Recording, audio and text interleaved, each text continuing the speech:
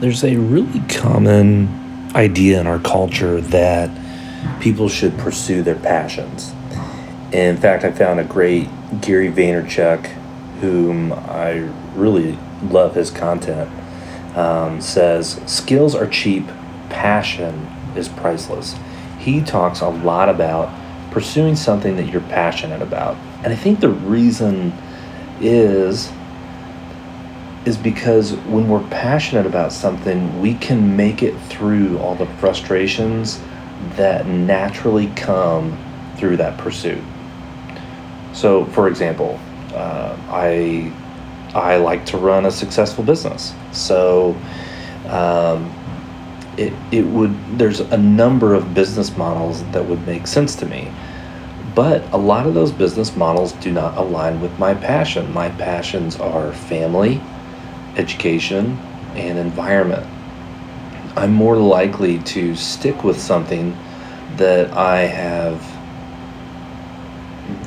care deeply about, because I'm not going to think too much if someone rejects my idea. I'm just gonna keep plugging it away, and I'm gonna find people who agree with me.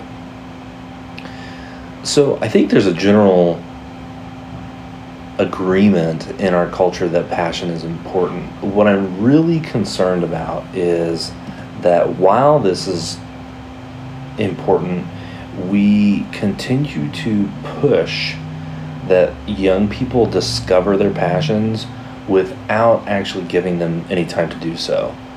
Um, when do we expect them to discover these passions? And actually, there's another quote that goes along with this, a quote by Peter Gray. He said, "If all you've been doing is what other people tell you to do, how do you have any idea what your passions are?"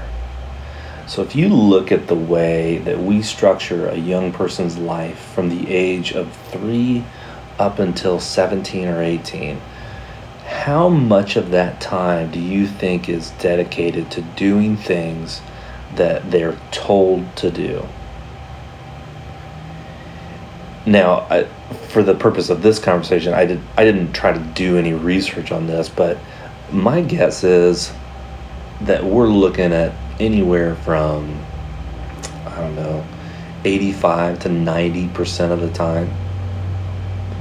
And so we're expecting a young person to identify a passion when most of their life, most of their young life, is wrapped up in doing tasks for others.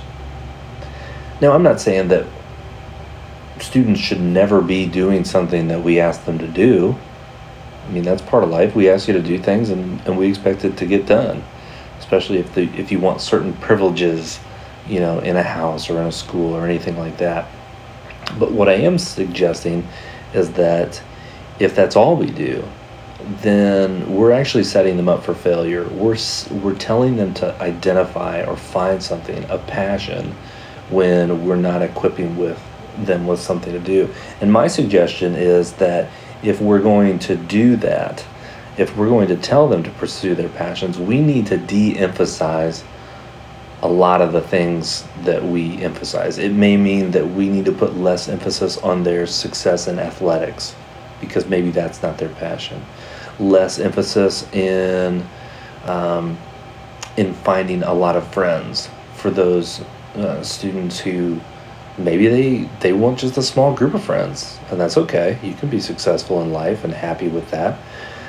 Some people would rather have 5 good friends than 30 mediocre friends. There need to be a less emphasis on chores around the house.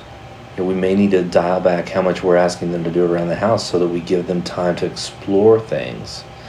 We may need to put less emphasis on good grades, completing homework, or school in general. School is one tool for preparing yourself for adulthood. It's not the only thing. It's not the only method that we have for preparing children for adulthood. And any number of things that we think are important to us, we can sort of dial those back, because I don't think they can find their passions when they're just checking off that task list for us.